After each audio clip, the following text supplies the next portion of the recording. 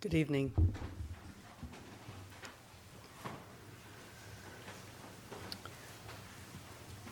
Welcome.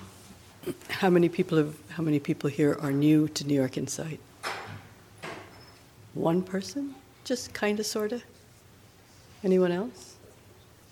Wow, that's impressive. So, as you know, we start all of these sittings by introducing ourselves. My name is Gina Sharpe, and it's a pleasure to be here with you tonight. And so I'm going to give you a few minutes to greet each other.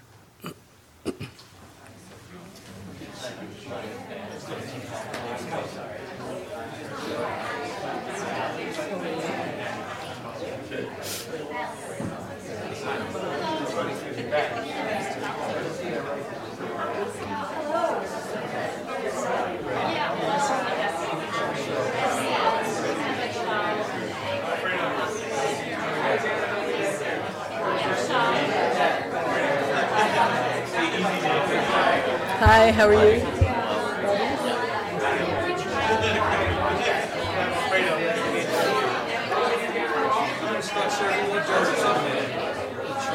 Go ahead.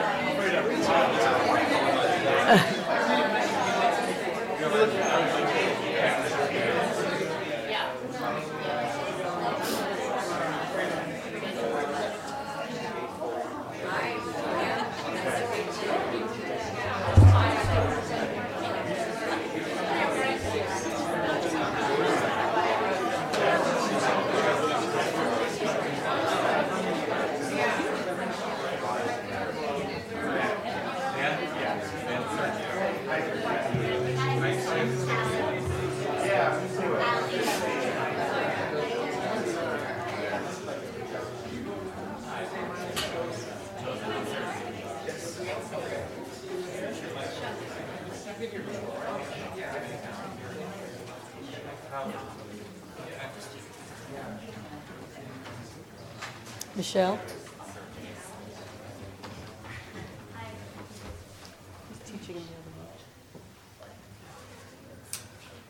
Oh, it's okay, thanks.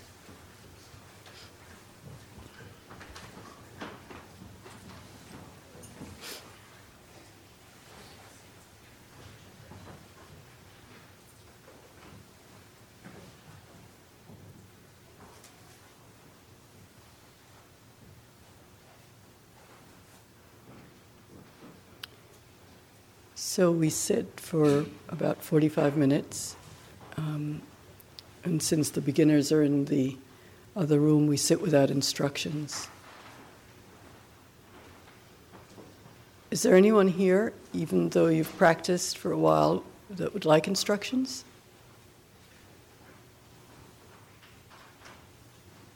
My job's going to be really easy tonight. I can tell. I'm just going to have you all teach me. Okay, so let's sit together.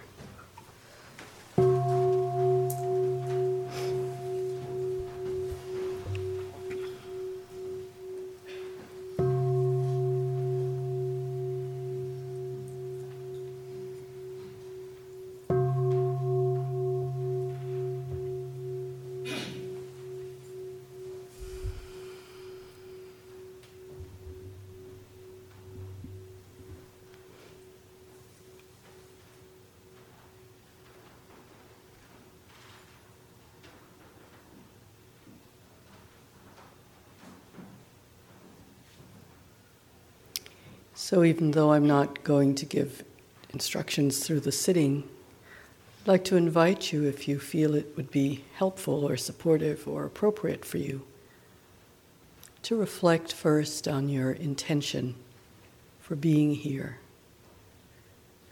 In some ways, so that our being here is not a kind of automatic thing, but one that becomes intentional, and our practice becomes aligned with our intention.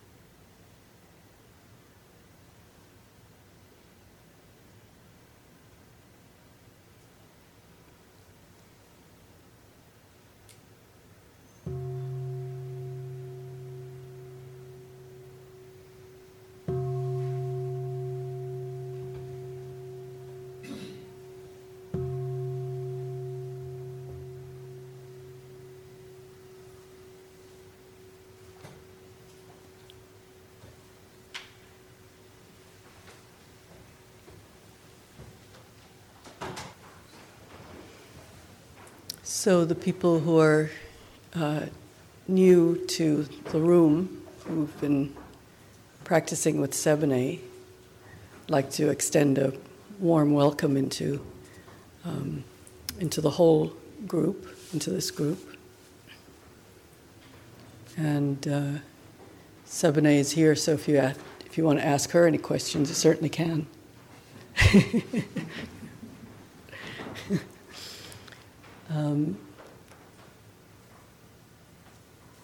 So for those of you whom I've not met, my name is Gina, Sharpe, and I'm glad you're here.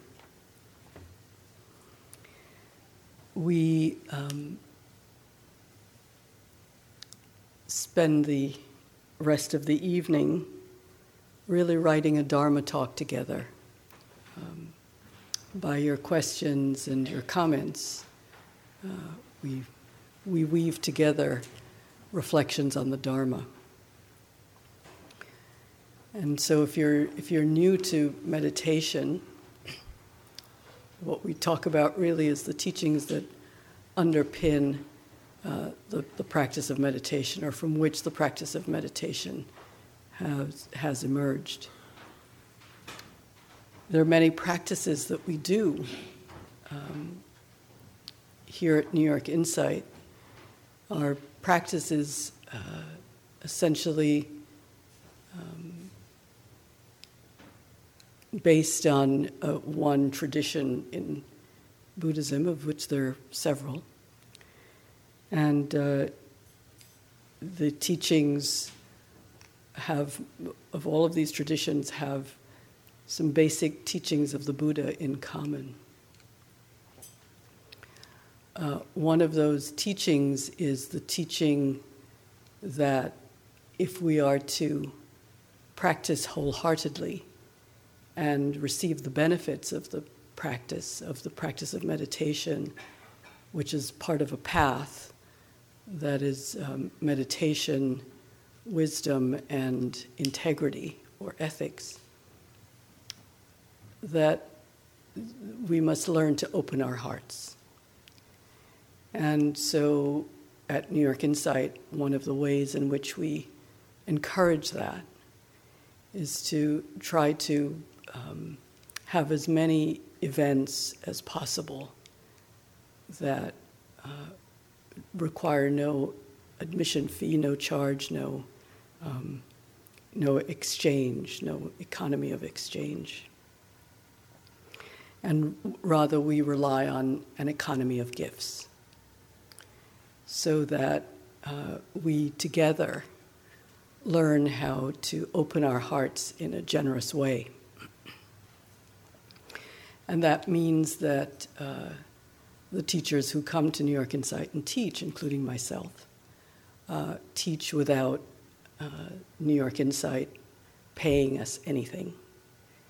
And that New York Insight as a community essentially is dedicated to a practice of generosity in opening our doors so that everyone who comes, regardless of their economic circumstances, are not turned away. So what that means is that we practice generosity together, that we see that in a way it's a countercultural kind of practice, in that we live very much in an economy of exchange, where, I give you this good and you give me a certain amount of money which I ask you for. And we're countercultural in the sense that we open the teachings to anyone who wants to hear them.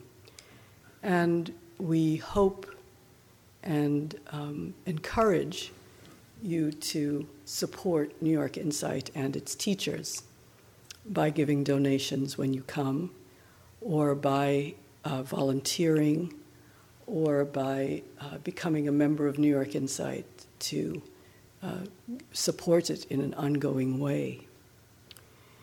So if you feel that these teachings are of benefit to you, and you see the way in which they have benefited your life, and you wish that to enter the stream of generosity that basically you're sitting in right now, because without the generosity of all of the beings who have passed through these doors, whether they're teachers or students or people who volunteered or served on our board or came and helped us to clean the center, or just a myriad number of different ways of beautiful, beautiful giving and generosity.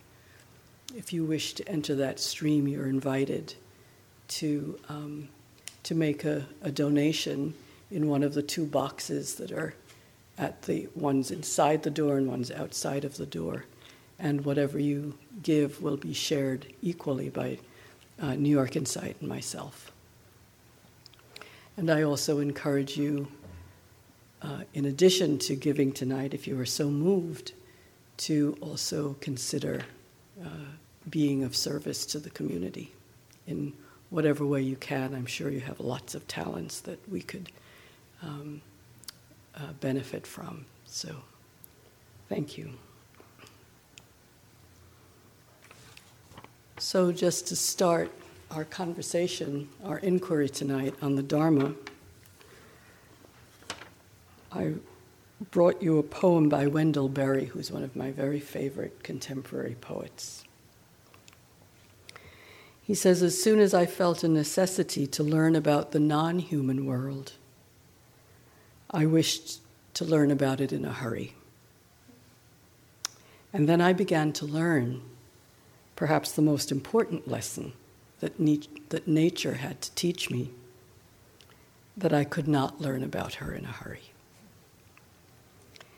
The most important learning, that of experience, can be neither summoned nor sought out. The most worthy knowledge cannot be acquired by what is known as study, though that is necessary and has its use. It comes in its own good time and in its own way to the person who will go where it lives, and wait and be ready.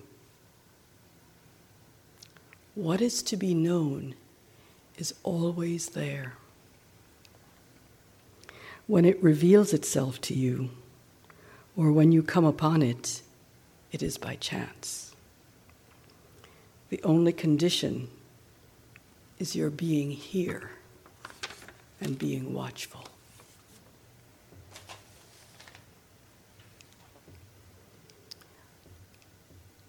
It actually was by accident that I saw that poem again tonight. So it kind of fulfilled his prediction. And when I saw it, I was open to bringing a poem tonight. And when I saw it, I thought, oh, that's it. Because in my own practice these days, I'm very taken with the notion that we can study and study and study and study, and that is certainly useful.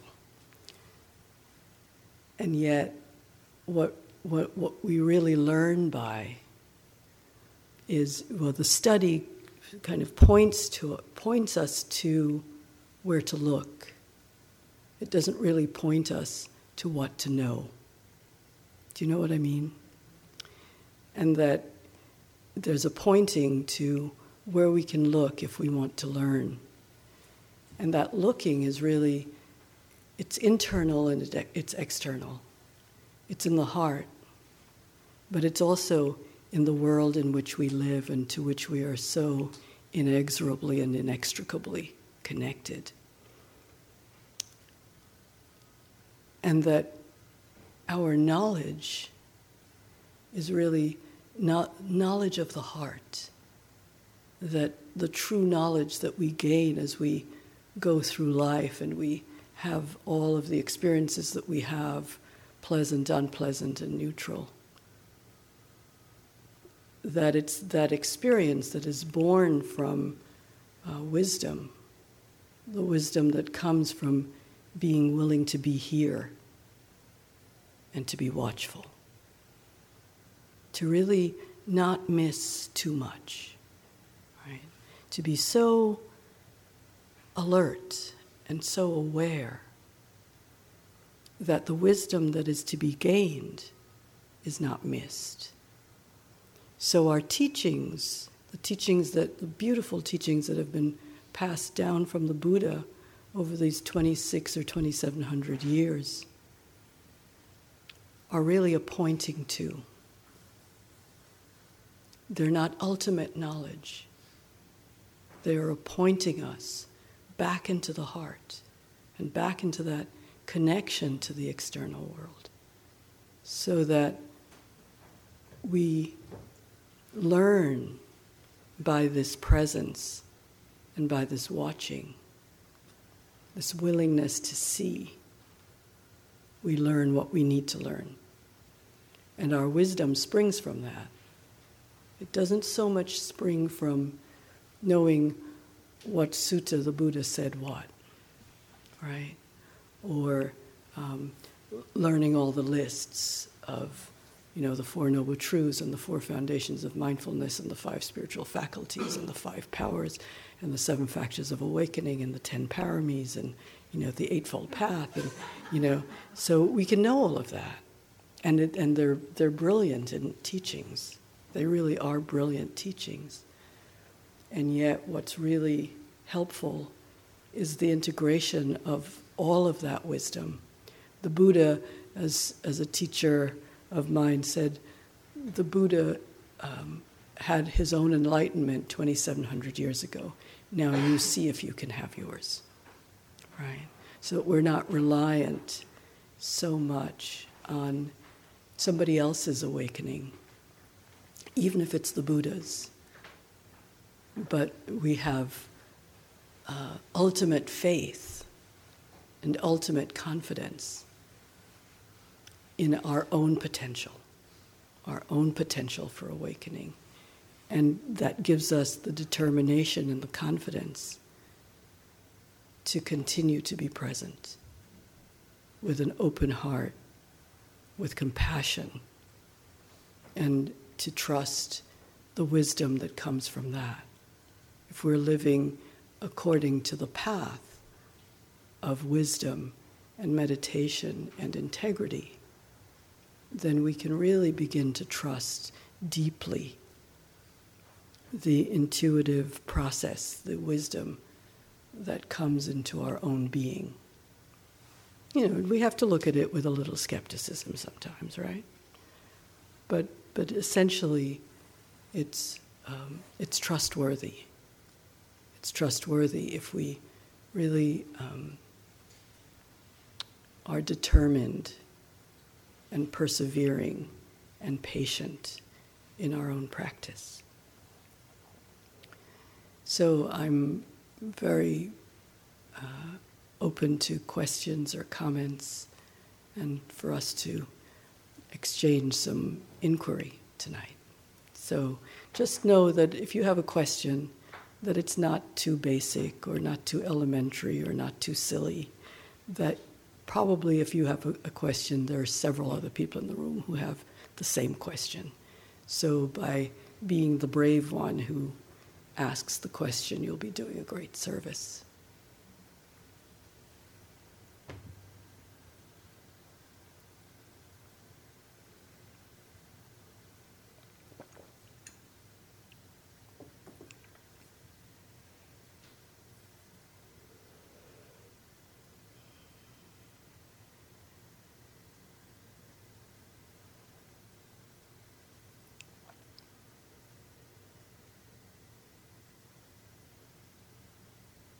Yes.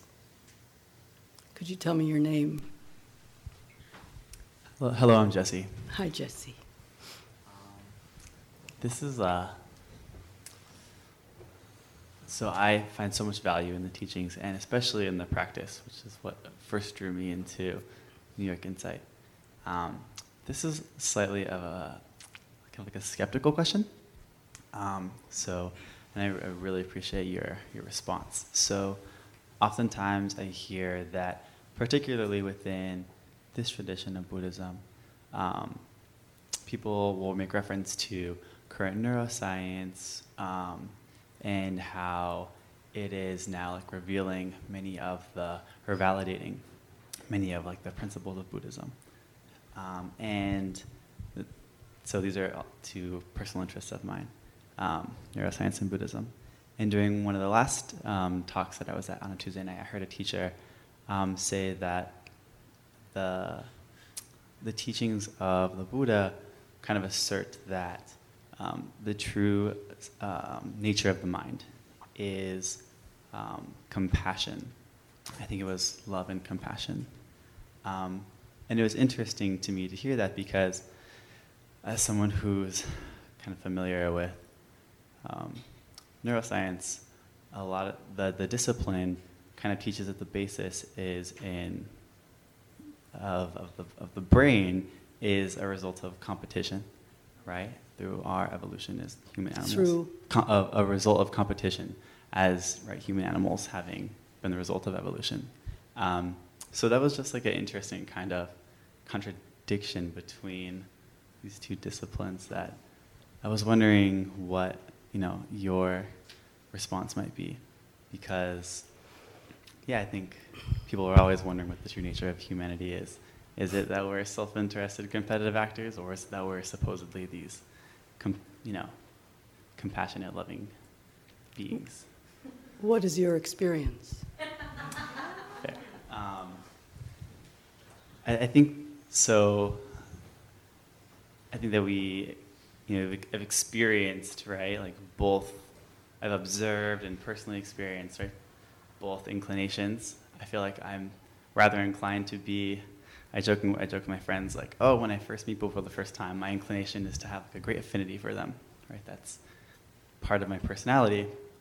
But when it comes down to it, I recognize that, humans have to are responsible for sustaining ourselves. And even if we want to be generous and have a lot to give, it seems like you need to have more so that you can give more. So it's this kind of, odd circular conflict that. So when you say more, what do you mean? More of what? Whatever it is that you want to give. Uh-huh. Time, money, energy, wisdom. How do you get more time? Oh, I guess that's like the one thing that is finite, but you can, we get to decide how much time we... Time is finite? Is that what you just said? Or our time living on this earth is finite. Mm-hmm. But the amount of time that we... Is it, actually? Well, as far as... I guess it's like, the consensus, the scientific consensus, the current scientific consensus. Okay. And like my current buy-in, I suppose, is we have like one life to live. Do we? Fair question. Like I said, that's, at any given time, we kind of choose to, I believe we really kind of choose to believe what we believe, okay. Right?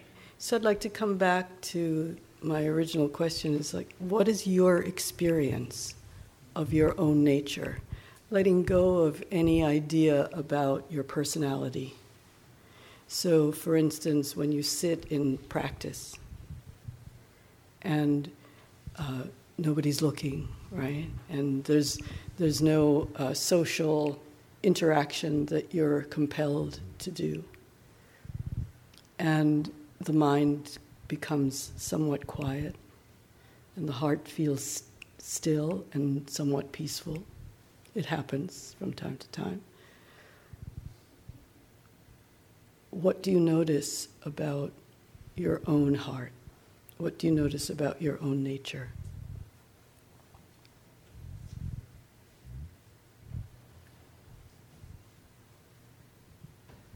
It's difficult because I feel like it's always changing, right? Our state is in a constant state of flux and evolution in of itself, like our social emotional development. Our what? Our social emotional development, our state of being. No, I don't want to go there. Okay. I want to go to your experience of yourself, to the extent that you have a self. When the mind gets quiet, and the heart becomes somewhat still, and the body doesn't feel agitated or too tired.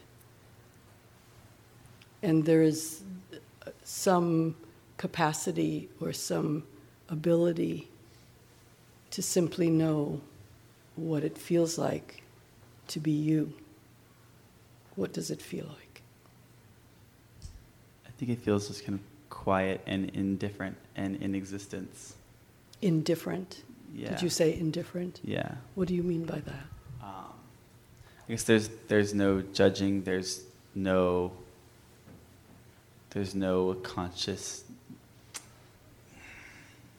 There's no thoughts or feelings or feeling tones that I'm aware of, I suppose.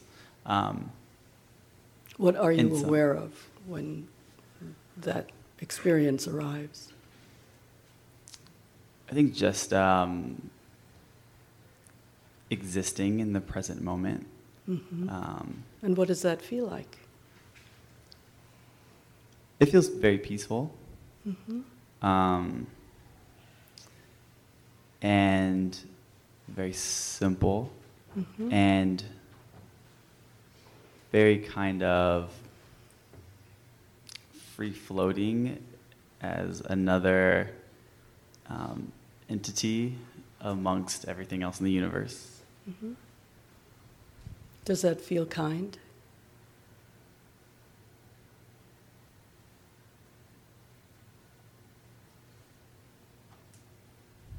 I don't know if I'd say it feels kind. Okay. It doesn't feel harsh or not kind. Okay. Does it feel generous?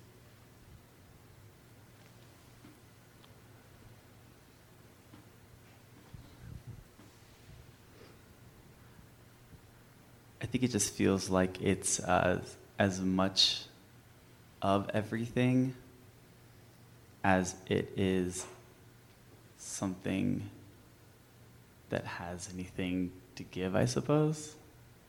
If I'm trying to think of what that feels like. It's difficult. Okay. You don't it's have really hard. You don't have to shoehorn yourself into my questions. I'm trying to bring something out so that you, not necessarily to have an answer to what you asked, but really to point you back to your own experience. So, because a question like, what is our true nature, can become something that's totally conceptual, right? And then you and I can debate about whether our true nature is one of kindness and generosity and love and compassion and wisdom, or our true nature is hateful and competitive and wanting to get, as much as we can, and et cetera, et cetera. We could argue that forever, and we could never come to a definitive answer. And I think part of it is that we really, what is true for us is what we can observe in our own experience with respect to this question. So what I'm hoping to come to with you is some degree of realization that you can actually investigate this for yourself, that we can let go of, so that when the mind is still and quiet and the heart is somewhat peaceful, we can actually pay attention to how we are in that very moment. Because how we are in that very moment is stripped of concept. It's stripped of all of the learning that we've had, the book learning and what people have told us and what we're supposed to believe and all of that. And we're really thrown back on our own experience of who we are. And so in many ways, the meditation experience is pointing us to that. So that it doesn't matter what a teacher says about what our true nature is. Because whatever I assert, it's okay for you to question and to say, well, I don't know. That's not my experience. But to be careful that it's kind of tricky and kind of edgy, because our experience can be so clouded, our understanding of our experience can be so clouded by our conceptual knowledge, by our prejudices, by our biases, by our culture, by our society, by our learning from teachers, siblings, parents, just you name all of the conditions of which we are not independent. We're not independent. And really, the freedom that's being taught in this practice is a freedom from all of those conditions. And we can glimpse it from time to time. So we think sometimes of freedom to, but the practice that we're doing is really freedom from. And it's freedom from all of the ideas that we have about who we are. And a freedom from all of the ways in which we have built up identities that we then have to protect and defend. And when we're sitting in meditation, much of that falls away quite naturally. And we begin to come back to our true nature, if we want to call it that. There's a lot of different language that can be used to describe it, but since that's your language, I'll use that. So we can come back to our true nature by seeing much of that drop away, and we can't cast it away. It's not that kind of thing, but it does fall away the more still the mind and heart get. So that the meditation practice is really an encouragement and an invitation to allow that to happen, rather than, because we can't make it happen, but we can create the circumstances or the conditions in which they can fall away. And we begin to know for ourselves who we truly are, right? So I'm inviting you into an investigation rather than trying to give you a definitive answer, because that definitive answer would only be based on my own experience and not necessarily true for you in this moment. So it would just become conceptual. Thank you. You're very welcome.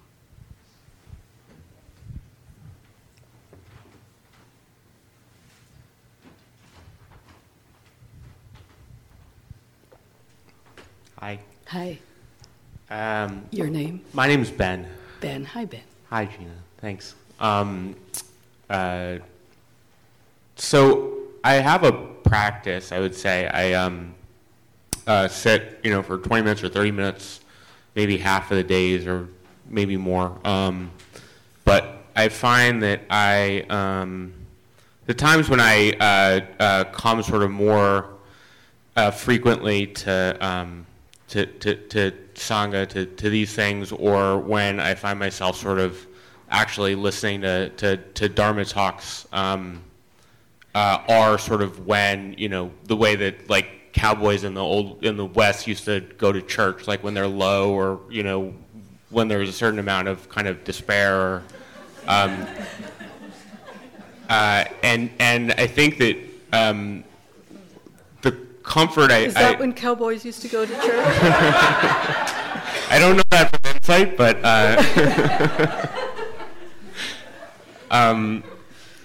how do you know that? I think it's I'm just curious. I just sort of read between the lines, I guess. I think it was a guess. You kind of came to your own conclusions about it. Okay, great. So I think there's a certain amount of comfort I get in, and just seems natural in terms of using the practice to explore a particular unpleasant feeling and deconstruct it and say, okay, that's not so bad. I'm still here and I'm breathing, and there are all these people who are going through their own travails, et cetera, et cetera. But I guess sort of where that leaves me is in a bit of a trap in terms of the sort of causes in my life that are contributing to these, intermittent feelings of despair, not having the practice hasn't caused me yet to act on those or improve those in a way that I can see as sort of, it hasn't been that long, and I don't blame the practice, but just I guess what I'm wondering is I've started, and mostly just through listening to Dharma talks, have come up with the idea that there is a tradition or a sort of logical result, an observed result of action from meditation, sort of action towards undesirable conditions or things that are causing the self or others harm, and I think one of the routes to that I've been able to glean is metta practice, for example, and sort of loving oneself and sort of all beings kind of equally, and being able to determine what's best to do out of that. But I guess in terms of the insight that leads to action, is that sort of a just a sort of a discipline or a statement of determination that maybe you go to retreat one time and you decide, all right, I'm going to get to the next level in terms of my practice, or is it am I going about it in the wrong way? Have I just not done it, practiced enough, or sort of densely enough? I guess what in your experience, how is that kind of impetus to like personal action, personal transformation that's come out of meditation? How have you found that? Has that been through an act of discipline or through an act of sort of eureka in the middle of a sitting or whatever it is? I think I understand your question, so I'm going to repeat it, and I'm going to summarize it. So Yeah, sorry. I'm not going to repeat it. I'm going to summarize it. So I think that you're asking what the modality is through which one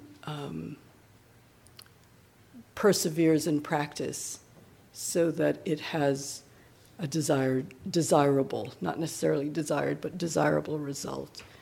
So that, because it sounds to me as if you're saying, and please correct me if I'm wrong, that you feel some despair about your practice, that it doesn't feel as if it's onward leading to perhaps the kind of transformation that you had hoped. I guess I find it that's pretty much, I guess I find it sort of as more of a salve for despair than a source of sort of transformational movement at this point. Yeah. Okay. And so you're asking what my experience is with that, and it's a great question, by the way.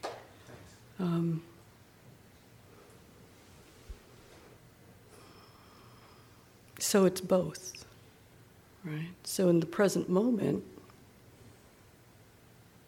when we sit, often there's a if we're sitting correctly and giving it enough time, usually there's and if I go back to Jesse's question, the neuroscientists and neurobiologists have ways of measuring our blood pressure and our brain waves and all of that to see that there is some peacefulness that comes in some way in which the body and the mind de-stress from meditation. And that certainly, it's not to be sniffed at because, we live in a world that's very stressful and seems to be heating up more and more, physically as well as spiritually. So that's one advantage or one benefit that comes from practice. And I think you're addressing yourself to the deeper benefits that reputedly come from practice also, and how to go about that. So, have you been on retreat? Once a long time ago, not recently. Once a long time ago. Okay. So there are a couple of ways that practice begins to, that our practice manifests this transformation that the Buddha promised. And for me, it has been dependent on establishing certain conditions in my life. So that first of all, the path is really, it's seriously a path, right? So when we talk about meditation and ethics and wisdom, we're really talking about establishing a practice of meditation that is more than fortuitous or adventitious, that it's actually a practice that we enter into with some degree of commitment. And it's like everything, it's not different from other disciplines, or whether they're physical or spiritual or mental or emotional. We've all learned from our own experience that if we want to develop our bodies, that going to the gym in January and then the next time we visit is in April, that we don't see a whole hell of a lot of change, right? Or that if we undertake, say, a course of psychotherapy, that we go somewhat regularly. And so meditation is not the discipline of meditation is pretty much the same, that nothing really comes from an inconsistent dedication or determination, but it comes from a regular kind of consistent, constant willingness and commitment to be present. So if we're going to the gym, and we look after one session and we say, yeah, I really enjoyed it while it was happening, but nothing's really happened to my body, so now I think I'm going to go dancing, right? You're going to use a different set of muscles. Or if you do it a few times and you like what you see, and then you start to, go back to an old diet, or go back to bad habits that you had before, you'll notice that although you're getting some benefit from the exercise, that the other bad habits are countervailing forces to the discipline. So it being a path of meditation and ethics and wisdom means that we enter into some willingness to hear the teachings, and not just to say, oh, those are really great, oh, that sounds really good, oh, you're so poetic, but really to say, that sounds like something that I don't really do in my life, and I'm going to try it and see what happens. And then you try, you put the teachings into practice, and you observe, just like Wendell Berry said, your willingness to be present, to be here, and to watch what happens is really important. So that you notice when you go off, when, as Jesse was asking about our nature, I would say more, when we go off from being kind, what does it feel like? Can we be present for that? Just as much as we're present for the moments when we are kind, when we are generous, when we are loving, when we are compassionate. What does that feel like? And then we begin to see, oh, this feels really wholesome and skillful when we're being kind. It feels really wholesome and skillful, and I see the results of it when we relate to someone with compassion. Or we look at our meditation and we notice the days that we don't meditate. How reactive are we? What do we do when somebody crosses us or says something that we don't like? How short is our fuse? Or how long is our patience? Depending on whether we've practiced or we haven't practiced. so that we keep getting a feedback loop on what we're doing, whether we're not practicing or we're practicing, right? So even if we're not sitting formally in the morning, during the whole day, can you be present for what your mind is like, for what your heart is like, for how your body feels, just as you would with physical exercise. And in my experience, actually going on silent retreats and really learning the skill of meditation was indispensable. Now, maybe for some people it's not, or their lives don't allow for that kind of sustained discipline right now. But there are a lot of different ways of maintaining it. So you can maintain it by coming to sit regularly with other people, because you may notice that if you sit for 45 minutes, you say, I'm going to sit for 45 minutes with this group of people, most people stay, right? But if you stay, if at home you say, today I'm going to sit for 45 minutes, God, I needed to make that phone call. Let me go make that phone call, right? So being with a group of people is a really added help. And of course, the Buddha talked a lot about companionship. You know, that the companions that we choose have everything to do with the standards that we establish in our lives, right? That if we're with people who like to do this, that, or the other thing, we like to do this, that, or the other thing, right? And that becomes a kind of normal way of being. So, yes, discipline. And so first the intention and the commitment. And if you're suffering enough, that usually gives you a lot of impetus for a commitment, right? Because if we're suffering enough, we say, I got to get out of this suffering. I need to do something else other than what I'm doing. You know, it's Einstein's quote where he says, you know, insanity is doing the same thing over and over and over and over again, hoping to get a different result, right? So that we stop the insanity. And we see, oh, I'm suffering, I need to do something different. So we seek out companions. We seek out places where we can learn the skill. And it's a skill, and it's a skill that develops like every other skill. That the more you do it, the easier, or the short, for me, it's been the shorter amount of time to really drop into that place of stillness and quiet. Doesn't mean my mind shuts down. You know, the mind's still doing what it does, but I'm not so caught by it.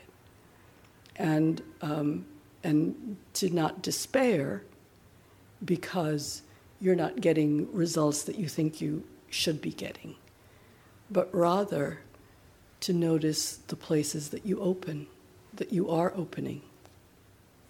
We're all opening like flowers. When we practice, it's inevitable. You cannot avoid it. The practice of meditation, when done with some consistency and some constancy, some discipline, has an inexorable effect.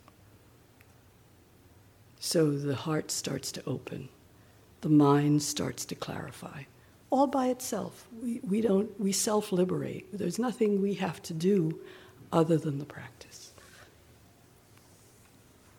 And the despair is extra. The despair of, oh, I'm not getting there, I'm not doing this, that's all extra. That's a kind of selfing and a kind of misguided idea that there's a timetable. There's no timetable.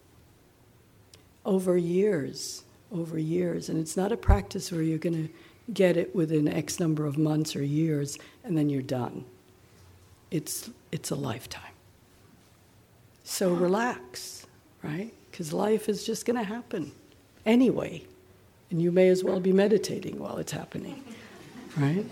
You may as well be calm and peaceful while it's happening. You may as well see clearly while it's happening. You may as well be loving and kind and generous rather than mean and contracted while it's happening, right? It's going to make you much happier to be kind and compassionate and loving. So I guess all of that is a way of saying relax. Relax.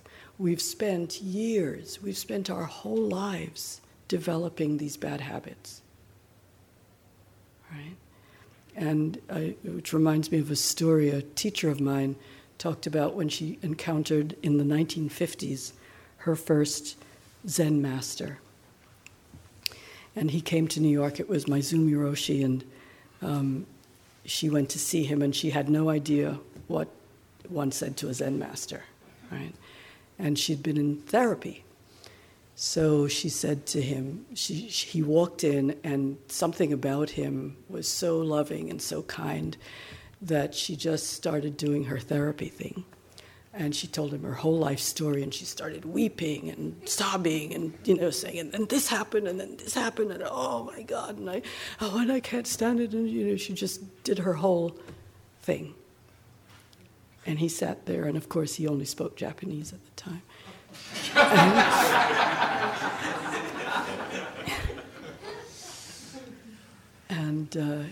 So the interpreter was, speaking really fast, trying to keep up with her. And she stopped, and she was sobbing, and the interpreter was telling Maizumi Roshi what she had said, and he sat there, and he nodded, and he nodded. And he said, "Oh my, many bad habits."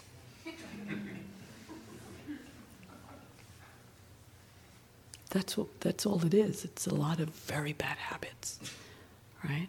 And so habits, they may not be easy to change, but they're totally changeable. Totally changeable.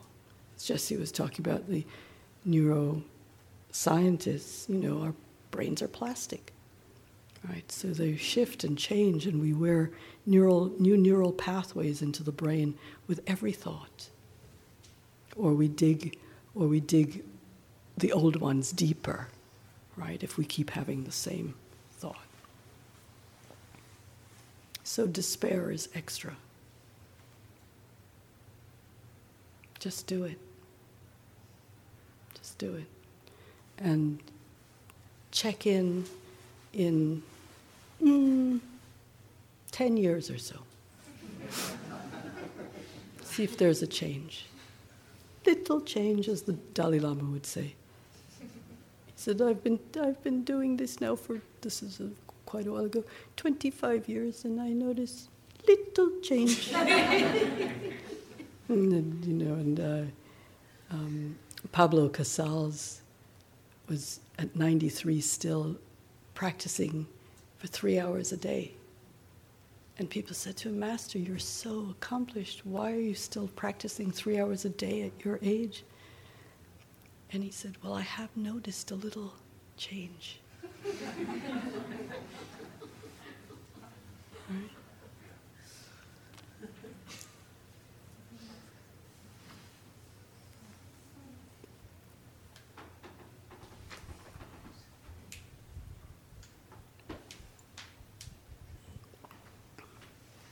Right? Hi.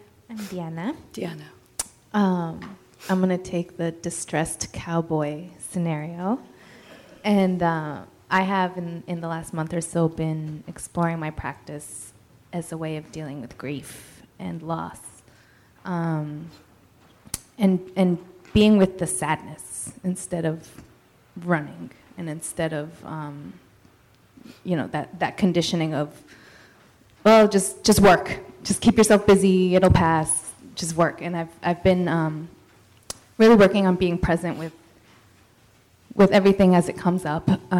And what has been most interesting for me, this is probably my biggest loss in my life so far, it was my grandmother, who was my only grandparent. And at one moment, I realized that so much of the grief was actually very selfish, that it was really so much about myself and what this person represented of myself. It wasn't so much,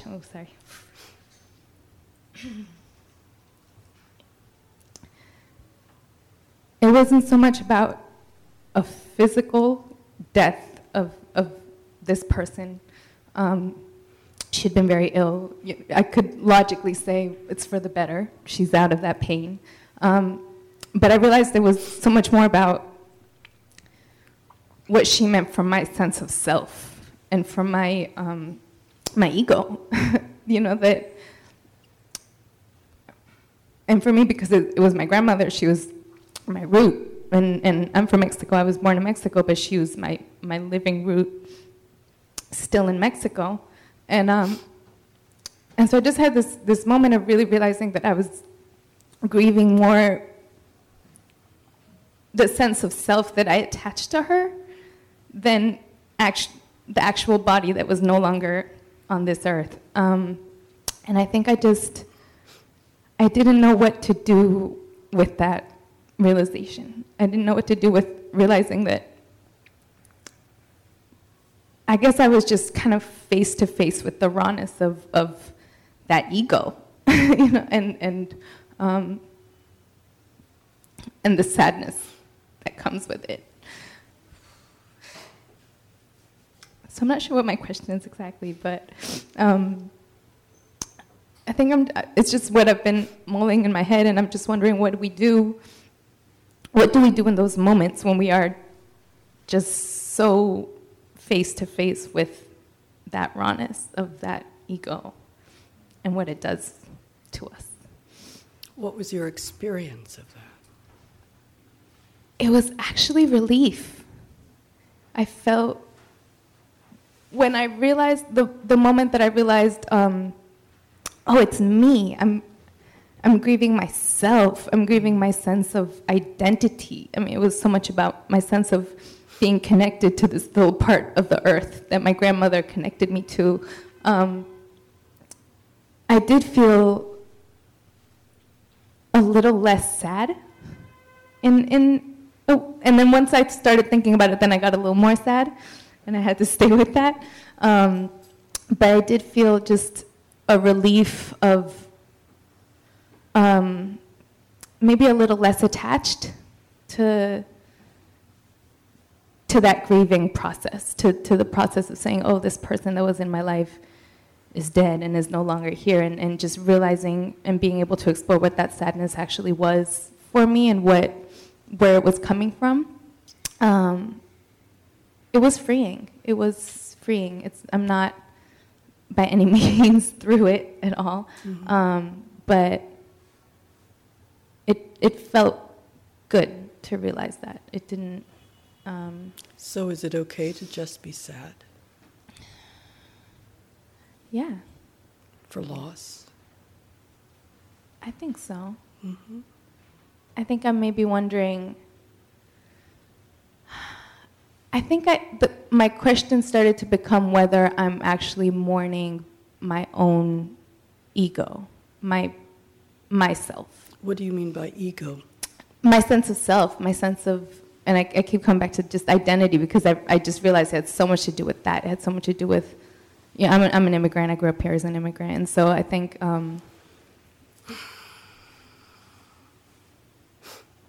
just that it became about the sense of kind of losing an anchor and suddenly feeling afloat. Mm-hmm. Was more what the sadness was than... Isn't that okay? Yeah, it's there. Yeah. So it feels to me like that's a lot of, first of all, to realize just sadness in connection with loss, to really feel that, and that it's not a conceptual thing, right? So, and it's complex. So if we're sad losing someone, there are all kinds of reasons. We can just miss them. We can miss who they are to us. We can miss what they symbolize to us. We can also just miss their actual physical presence. and that we don't have to second guess that. And we don't have to second guess the complexity of it either. Or think that this part is okay, but that part is not okay. Or this is just about my ego, or this part is okay because it's actually missing my grandmother. And this part is about me and it's not okay because it's about me. Because it's complex, right? So it's not just grief that's complex, but it's all of the human feelings that we have in relationship to the other, to what we think of as the other, right? It's more that our relationships to each other become organic to who we are. It's not like there's somebody out there who's your grandmother, and there's you in here, that's you, and that there's some kind of separation, and that your feelings are something in the middle that kind of connect you. But that there is an actual connection and connectedness that is there whether or not you recognize it. And so the grief and the grief for losing someone has to do with all of that. And all of it is okay. It's not that this part is okay and this part is not. So I should get over myself with that. But that it becomes an integrated whole, and hopefully helps you to understand who you are even more. So that all experiences that we have their wisdom, and our task is not so much to judge them or to think part of them is okay and part, but really to actually know what it has to teach us, so that it's all okay. What you're entitled to your feelings, whatever they are and however they arise. And can we actually have those feelings without having to judge them or think it's not okay, right? So because I think sometimes when we talk about our ego, it's with a kind of penurious feeling, or a kind of, I should get rid of that. But we're integrated wholes. And there's nothing to get rid of. Everything is to be known and understood, so that we stand under what is true, and it becomes an organic part of us, rather than I'm just going to cut this part off and let it go, or I'm going to let that go. So if there's some sense of self, can we relate to that with kindness and compassion, rather than thinking we need to make it go away? It comes from, Jesse's question about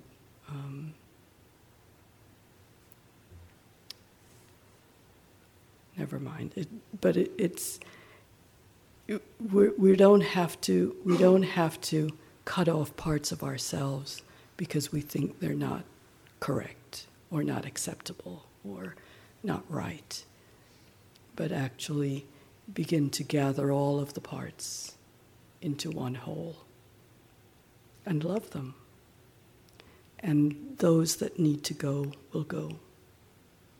And those that need to be developed and cultivated will grow and develop and cultivate through the love that you offer for yourself.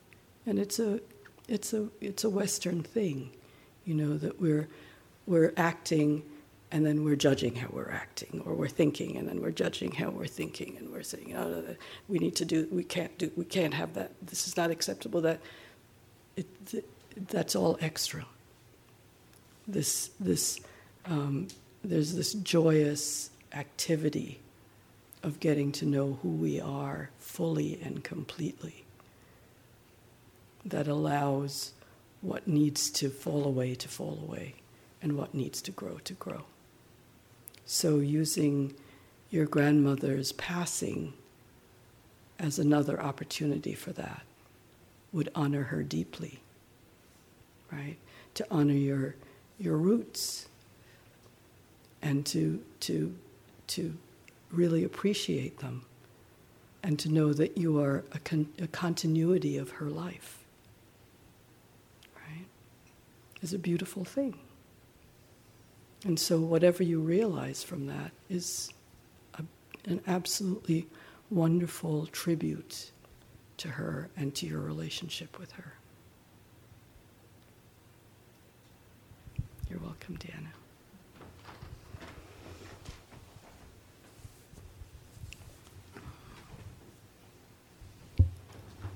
So thank you for your 3 wonderful questions.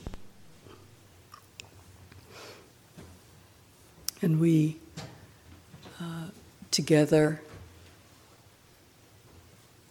recognize the goodness of what we do here together. And in recognizing that goodness, it's not so much congratulating ourselves as it is the acknowledgement of the world needing people who are more peaceful, who are kinder, who are more wise, who are more compassionate, who live by some sense of ethics. And so every step that we take towards fulfilling that for ourselves brightens the world, illuminates the world. And as we recognize that goodness that we have created here together tonight, we vow not to hold it for ourselves, but actually to scatter it across the world like a net that covers the whole world. And we offer the goodness to the benefit, the welfare, the happiness, the well-being, and the awakening of all beings everywhere without exception. And in this offering, we wish that all beings be safe from harm, be happy and peaceful, be healthy and strong, and live with ease. And if there's anyone in your life that you would like to specially invite into this space by the opening of your heart, to share these wishes with them, you're welcome to either utter their names or to just bring a very vivid picture into your mind of this being and into your heart.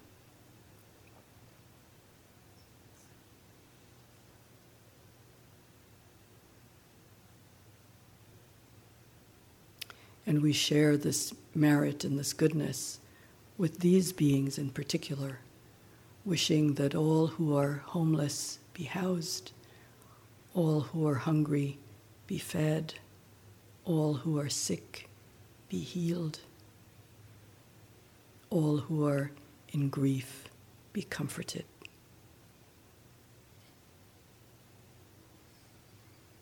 And so we join with all of our fellow beings in some joy and peace, wishing that all of our wishes are so.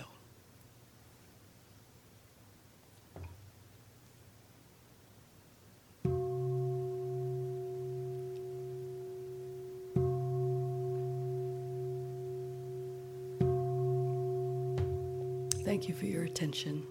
Get home safely. Good night.